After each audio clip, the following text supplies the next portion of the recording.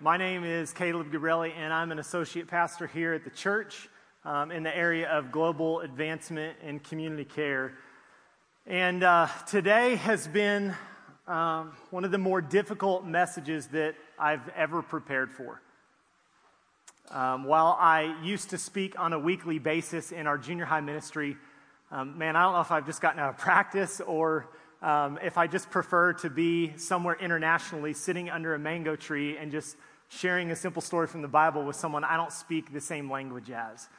But I have the utmost respect for pastors that speak weekly, because 7 days from this moment, you got to be prepared to speak again. And so I have been in constant prayer for Kevin Crow and for Wade Bryant, who speak weekly to our students in this church. And I have so much respect for the ability that God has given our lead pastor, Mike McDaniel, who does this every single week.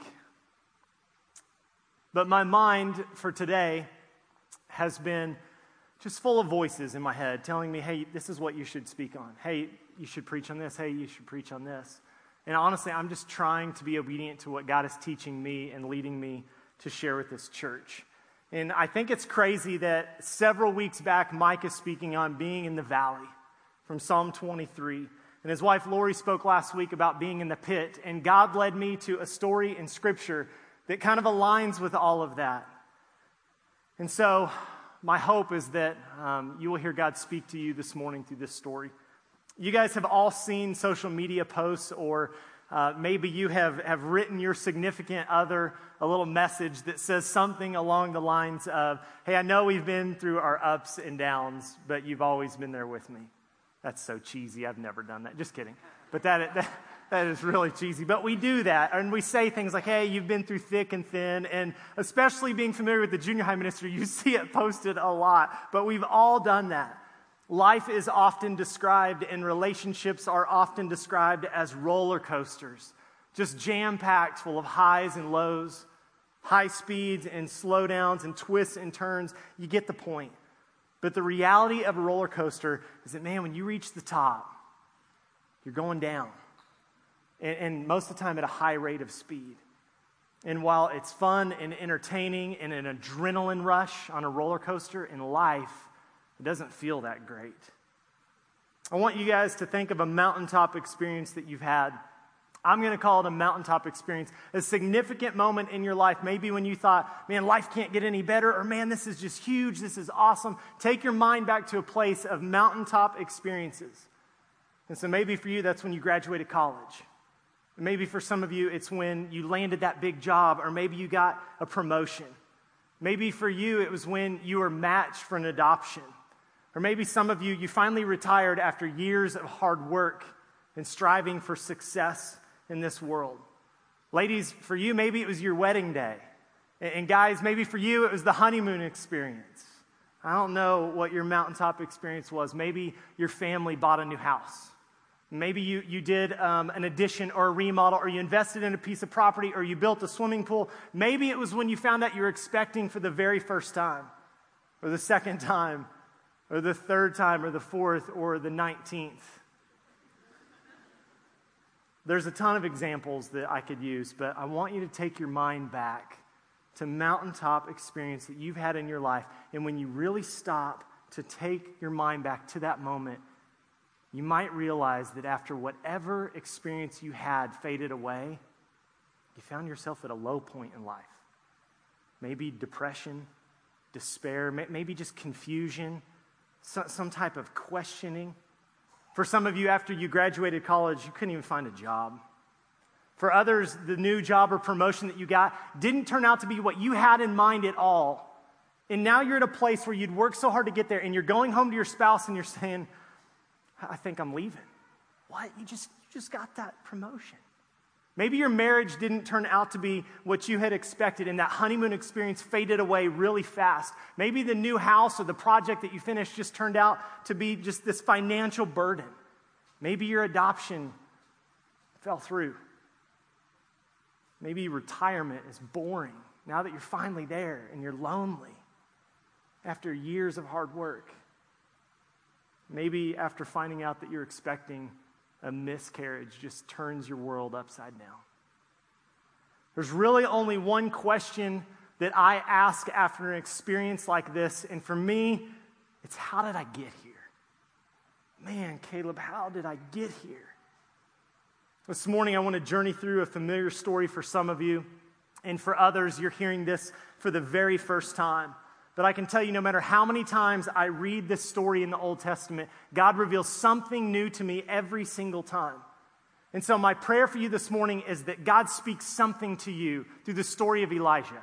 I'm not going to frame it in and say, hey, I hope you walk away with these 4 points. I hope you walk away with this. I just hope you walk away going, man, this part resonates with me. Because there are so many different angles to teach on Elijah. And I'm just going to kind of approach it from one angle this morning in one morning. So turn in your Bibles to the book of 1 Kings chapter 17. And if you'll follow along with me, I'm going to work kind of as quickly as I can through 2 whole chapters, 17 and 18, because there is a huge momentum shift that comes from several significant events in these chapters to a low, dark state of depression caused by nothing more than a threat in chapter 19. So before we get started, let me give you some backstory to 1 Kings. The book of 1 Kings starts with King Solomon, and it ends with Elijah. Now, King Solomon was born after a palace scandal between his father David and this woman named Bathsheba. And like his dad, David, Solomon has a weakness for women that ultimately would bring him down. And Solomon did so well at first, praying for wisdom and building a temple to God that took him 7 years. But then he spends 13 years building a palace for himself.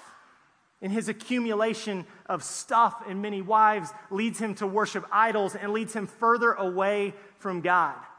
And after Solomon dies, the nation of Israel is led by a series of kings, most of whom are idolatrous and evil, and the nation of Israel just continues further and further away from the one true God. We'll pick up the story in chapter 17, where we have King Ahab in position, who did more evil in the eyes of the Lord than any of those before him. And he marries a wicked woman named Jezebel. Now, you've got to know that Jezebel grew up just steeped in the worship of false idols, specifically the false god Baal, and Baal's female partner Asherah. And Baal was considered to be the god of land. He owned it, they said. He was responsible for the increase of crops and cattle. And Asherah was supposedly this goddess of fertility. So here's King Ahab, who did more to provoke the Lord, the God of Israel, to anger than in all the kings of Israel before him. And to make things worse, he marries Queen Jezebel. A man by the name of Elijah enters the story in the beginning of chapter 17. He's a godly man. He's a prophet of the Lord. And Elijah's name actually means the Lord is my God. And he approaches King Ahab and he says, there won't be any rain, even any dew in the land for the next few years except at my word. That's a bold statement to prophesy before the king of a nation. You have to understand the utmost importance of rain to understand the repercussions of saying, hey, guess what? There's not going to be any more rain or dew for the next few years. We're talking famine. No water for the people to drink. The brooks and the streams, the creeks, they all begin to dry up. There's no water to grow the crops, which means the people have no food. The animals have no food. Well, if the animals have no food, the animals have no water. Use your imagination. 3 years of a drought, what that might look like. So God speaks to Elijah and says, you need to go to this Kerith ravine, east of the Jordan, where you will drink water from a brook, and I'm going to provide for you by ravens, the birds, ravens. And so Elijah listens to God. He goes to this ravine where ravens bring him bread and meat in the morning and bread and meat in the evening every single day. How ironic that a bird that is a meat eater, God is using to provide for his prophet meat and bread twice a day in the midst of a drought. That's the God that we serve. Time passes and the brook dries up, so Elijah doesn't have any more drinking water. God tells him to go to this town where I want you to stay with a widow. I've commanded to supply you with food. And so Elijah travels and journeys to this town. He finds this widow who's basically down to her very last meal for herself and her son. That's how poor she is, That's how much famine had been going on. She's out of flour. She's out of oil. She's down to her last. And Elijah says, don't be afraid, but make me a small cake of bread and then go and prepare a meal for yourself and your son. And Elijah assures her of what the Lord had said. Your jar of flour will not be used up, and the jug of oil will not run dry until the day the Lord gives rain on the land. And so she does just as Elijah instructed her, and there was food every single day for all of them. That's the God that we serve. More time passes, and the widow's son gets sick, and he dies. And Elijah says, bring me your son. And he takes him to the upper room where he cries out to God, oh, God, let this boy's life return to him. God, let this boy's life return to him. God, allow this boy's life to return to him. And God honors Elijah's prayers, and the boy's life returns to him. And Elijah presents him to the widow. And Scripture says that now the woman knows that Elijah is a man of God, and he speaks truth from the Lord. That's the God that we serve. 3 years into this drought, God tells Elijah, go and present yourself to the king. I'm going to bring rain to the land. Now understand, at this point in the story, the famine is severe. The land has been bone dry. The people are miserable. I imagine people are dying, cattle are dying, crops are dried up. King Ahab had taken a good man by the name of Obadiah and had placed him in charge of his palace. And so the two of them, Ahab and Obadiah, they're out searching throughout the land just to find grass or something to bring back to the animals to keep them alive. And Obadiah, he kind of has this secret side gig going on where he had taken 100 of the Lord's prophets and hidden them in caves. And he's supplying them with food and water because in the meantime, Queen Jezebel is out murdering all the prophets of the Lord that she could possibly find. She's hunting them down. So one day, Ahab and Obadiah, they're out looking for food for the animals. They're separate from one another. And Obadiah bumps into Elijah. And he can't hardly believe it's him. And Elijah says, hey, go and get the king. We've got business to settle. Kind of Caleb Gabriele's paraphrase version here. And Obadiah's like, hold on a minute. Listen, just FYI, you're on the king's hit list here. If I go to King Ahab and say, hey, guess who I found? And I bring him back to this place and you're not here, he's going to kill me. Verse 15, Elijah said, as the Lord Almighty lives, who I serve, I will surely present myself to Ahab today. And so these guys meet face to face, Ahab and Elijah. And you've got to know the emotion that King Ahab must have, because the last time that he had seen Elijah said, hey man, there's not going to be rain or dew at the next few years. And then all the turmoil that comes from this drought and this famine, you've got to know that Ahab just wants to murder this guy. And Ahab looks at Elijah and says, is that really you, you troubler of Israel? Elijah says, what? I didn't cause this, not me. You and your family abandoned the Lord's commands, and you've been following the Baals. Get people from all over Israel, gather them together, and meet me on Mount Carmel. Bring the 450 prophets of Baal. Bring the 400 prophets of Asherah. 850 prophets surrounded by all the rest of the people in the nation. Bring them to Mount Carmel. So King Ahab listens, and he gathers everyone together. And Elijah boldly goes before all the people and says, how long will you waver between two opinions? If the Lord is God, follow him. But if Baal is God, follow him. But the people said nothing. No response. So Elijah says, this is what we're going to do. Speaking to the prophets, you get 2 bulls. You select 2 bulls. You choose one for yourself. I'll take the other one, whatever one you don't want. Cut it up into pieces, prepare the wood, put the meat on it, but don't light it yet. In other words, prepare an altar, but don't set fire to it. And I will take the bull that you chose for me, and I'll prepare my altar, and I won't light it yet. Then you call on the name of your God, and I will call on the name of the Lord. And the God who answers by fire, he is God. So this is what they do.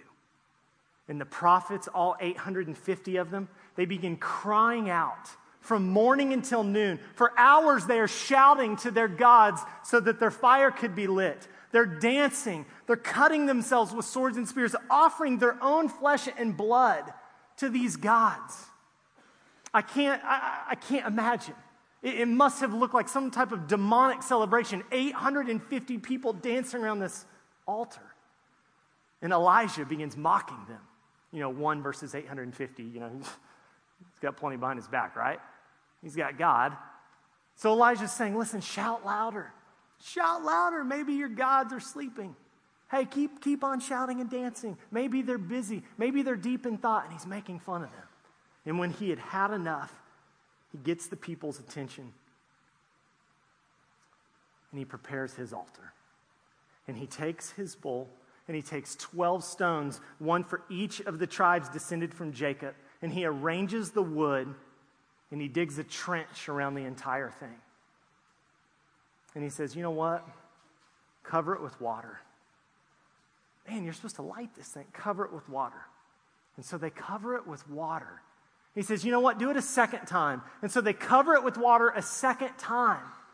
You know what? Do it a third time. They cover it with water a third time till I can only imagine that this thing must look like a pile of rocks with some wood on it. The meat just must be dripping. And there's like a moat around this thing as water is overflowing the trench that he dug. Elijah steps forward and he prays, God of Abraham, Isaac, and Israel, let it be known today that you are God in Israel and that I am your servant and have done all these things at your command. Answer me, O Lord, so these people will know that you are God and that you are turning their hearts back again.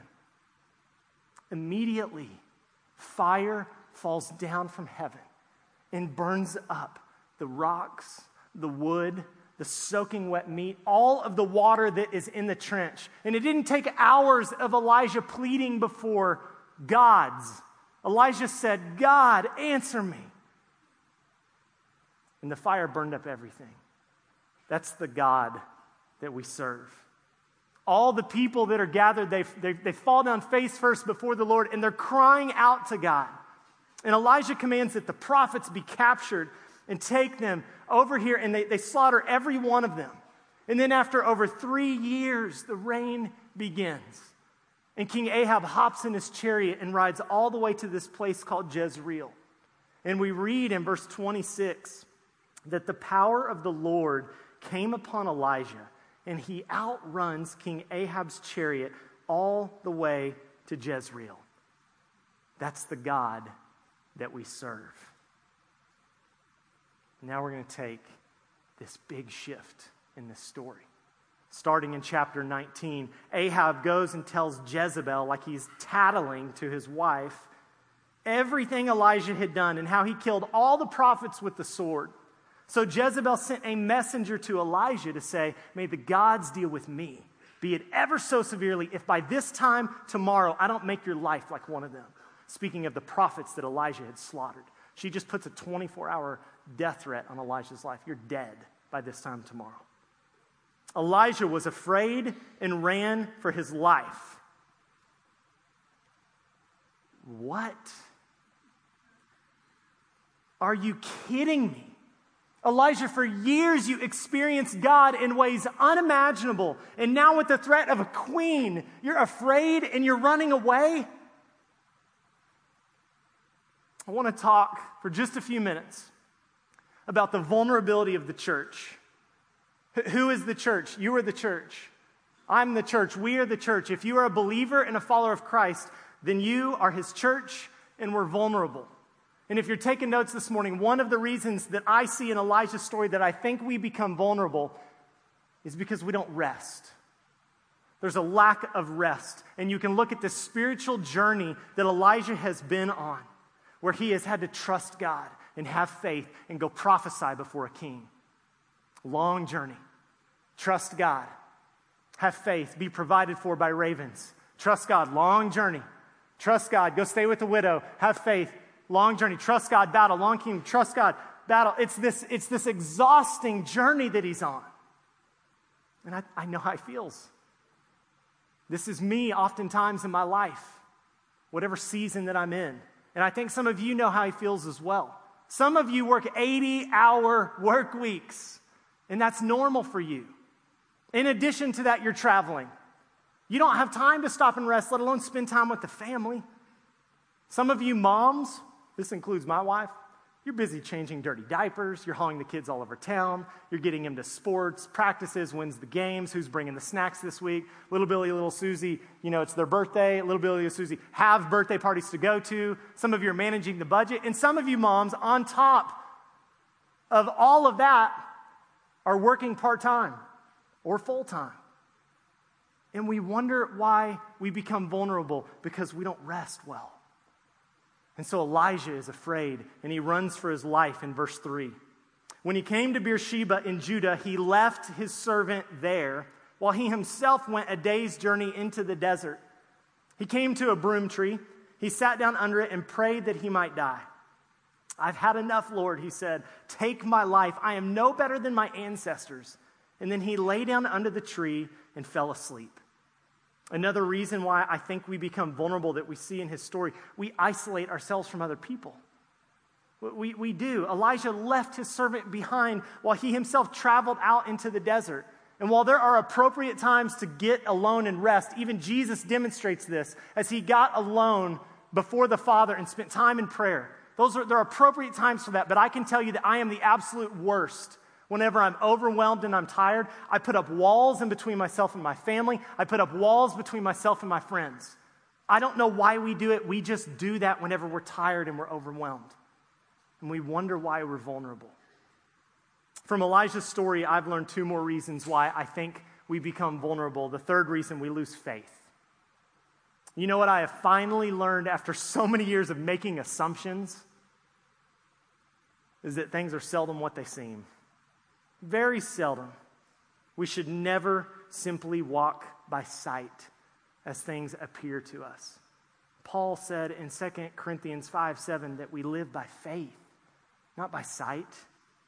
Paul also writes that we fix our eyes not on what is seen, but on what is unseen. For what is seen is just temporary, but what is unseen is eternal.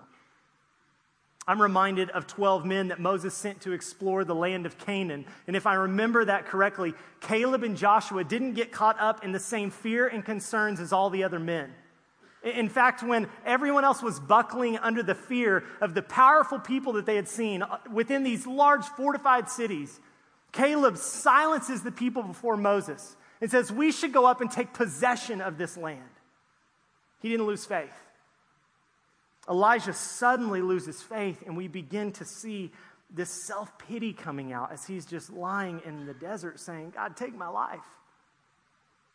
When we don't rest, and when we isolate ourselves, and when we lose faith, we become vulnerable. And then finally, we turn our focus to ourselves. We begin to look inward. This huge momentum shift comes in the very first part of chapter 19 when the enemy threatens Elijah, and he stops long enough to consider the threat to his life, his temporary life. Oh my gosh, she's going to kill me. Dude, what were you thinking when you went before a king? You were mocking 850 prophets. You were provided for by birds. You ate bread and meat twice a day in the midst of a drought. You brought a boy back to life. You saw fire fall from heaven. You had the power of the Lord come upon you in a way that you outran a chariot over a distance of about 16 miles. But his focus shifted. In the New Testament, we see the story of Jesus walking on water. And Peter, one of the men in the boat that Jesus was walking near, he says, Lord, if that's you, tell me to come to you. You know the story. Jesus says, come. And so Peter gets out of the boat and he starts to walk on water. But when he stops long enough to consider what's reality to him, and he sees the wind and the waves, man, he gets scared and he begins to sink. And Peter's focus shifted from this faithful gazing upon Jesus and turns inward into this battle of his reality versus God's ability. Hebrews 12:2 says, let us fix our eyes on Jesus, the author and perfecter of our faith. You know what's so powerful in this idea of fixing our eyes on Jesus is that we cannot remain occupied with God and our problems at the same time. You're going to be aware of your problems, but your focus is on the Lord. And when you break down, let us fix our eyes on Jesus, or the ESV version says, looking to Jesus. When you break down Hebrews 12:2 in the original Greek text, the basic meaning is to look away from and unto Jesus. It's just like what we tell Muslims in West Africa when they're asking questions about Jesus. And they're curious if they can keep all of their fetishes and their idols and their ancestry worship and have Jesus over here. When we say, man, you can't physically walk on two paths at the same time. It's not possible. You cannot truly worship two things at the same time. It's the same idea that you cannot be looking at or focusing on more than one thing at the same time with all your heart. Looking to Jesus. Let us fix our eyes on Jesus, the founder, the author, the perfecter of our faith. Church, when we focus our expectations in ourselves and we make the results what we want the source of happiness, security, and significance to be, we end up vulnerable, fearful, ready to run away, engulfed in feelings of failure and depression, fear, frustration, question. Just a side note, King Ahab, he had two sons. One's name was Ahaziah, which means the Lord grasps. And his other son's name was Joram, which means the Lord is exalted. And so God pointed this out, and I'm like, what? Okay. And I began to wonder, maybe King Ahab, maybe his intent wasn't to replace worship of God. Maybe he just wanted these other things in addition. He wanted to please his wife with idol worship. He wanted all the people in Israel to have options to choose from. And I began asking myself the question, what am I hanging on to in my life that I don't intend to use as a replacement of God, but just as an addition, and ultimately, that's an idol. We become vulnerable when we don't rest, when we isolate ourselves, when we lose faith, and when we turn our focus inward to ourselves. Let's keep going. God sends an angel to Elijah in verse 5. The angel of the Lord says, "Get up and eat." Elijah looked around, and there by his head was a cake of bread baked over hot coals and a jar of water. He ate and drank, and then he lay down again. The angel of the Lord came back a second time and said, "Get up and eat, for the journey is too much for you." And so he got up and he ate and he drank. And strengthened by that food, he traveled 40 days and 40 nights until he reached Horeb, the mountain of God. And there he went into a cave and spent the night. Pause for just a moment. Really, we don't just need to rest. We need to eat well, too. This is a perfect example of eating healthy foods that nourish us and provide us strength and energy for everyday life. Let's keep going. The word of the Lord comes to Elijah. God says, "What are you doing here, Elijah?" Elijah responds, "I have been very zealous for the Lord God Almighty. The Israelites have rejected your covenant, broken down your altars, and put your prophets to death with the sword. I am the only one left, and now they're trying to kill me too."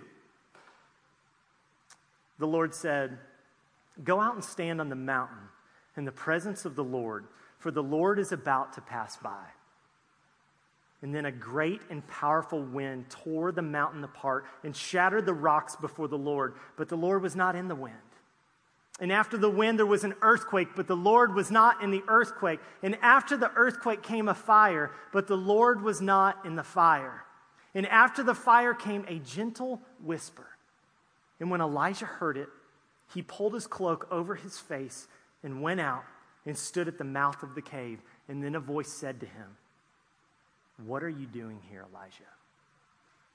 And Elijah again responds, "I have been very zealous for the Lord God Almighty. The Israelites have rejected your covenant, broken down your altars, and put your prophets to death with the sword. I am the only one left, and now they are trying to kill me too." And the Lord said to him, "Go back the way you came." It has been very easy for me to look at the story of Elijah and go, unbelievable. If I ever experienced God in ways as big as he did, I would never buckle under the mere threat of the enemy. And now suddenly this guy, he's found himself in a place of disappointment and despair, depression. He's suicidal. And then God began reminding me of my story. Hey, Caleb, think of all your mountaintop experiences and what you did following each of those. Remember when you got that one job and life just couldn't be any better, but when you found out it wasn't exactly what you had in mind, you became so discouraged to the point where you didn't even want to get out of bed when it was time to go to work. Hey, Caleb, remember when you got married and how the first 2 years of your marriage nearly ended in a divorce? Hey, Caleb, remember that house that you built? And then you built another one, and then you built another one. And I provided resources and people to help you and allow you to build your house without a penny of debt. But you remember how your heart again felt empty because you were looking for your joy and your contentment through stuff? Remember when your wife got pregnant with your third child and you were so proud and faithful, but then she miscarried and you wanted to crawl in a hole and just die? You remember when you said, I've never experienced God answer prayer in a powerful way, and I allowed you in West Africa to firsthand witness me completely restoring a boy's life back to him that was sick when you prayed over him within hours. And I'll let you be a part of that. God reminds me that even though we grow to see him and find him and hear him in these big mountaintop experiences in our lives, the truth is that when we're broken and we're hurting, we find him because we stop to listen. I'm here for you. I will never leave you or forsake you. I am enough for you. I gave my son for you.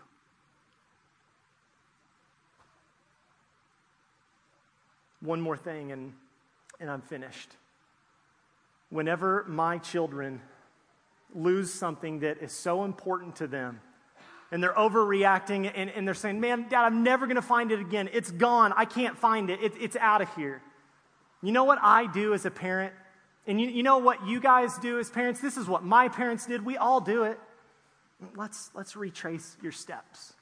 And I'll bet we'll find it. Twice God says, what are you doing here, Elijah? And God doesn't need information. God is using this as a rebuke and likely trying to get Elijah to hear himself as he's vocalizing the current situation that he's in. And God finally says, go back the way you came.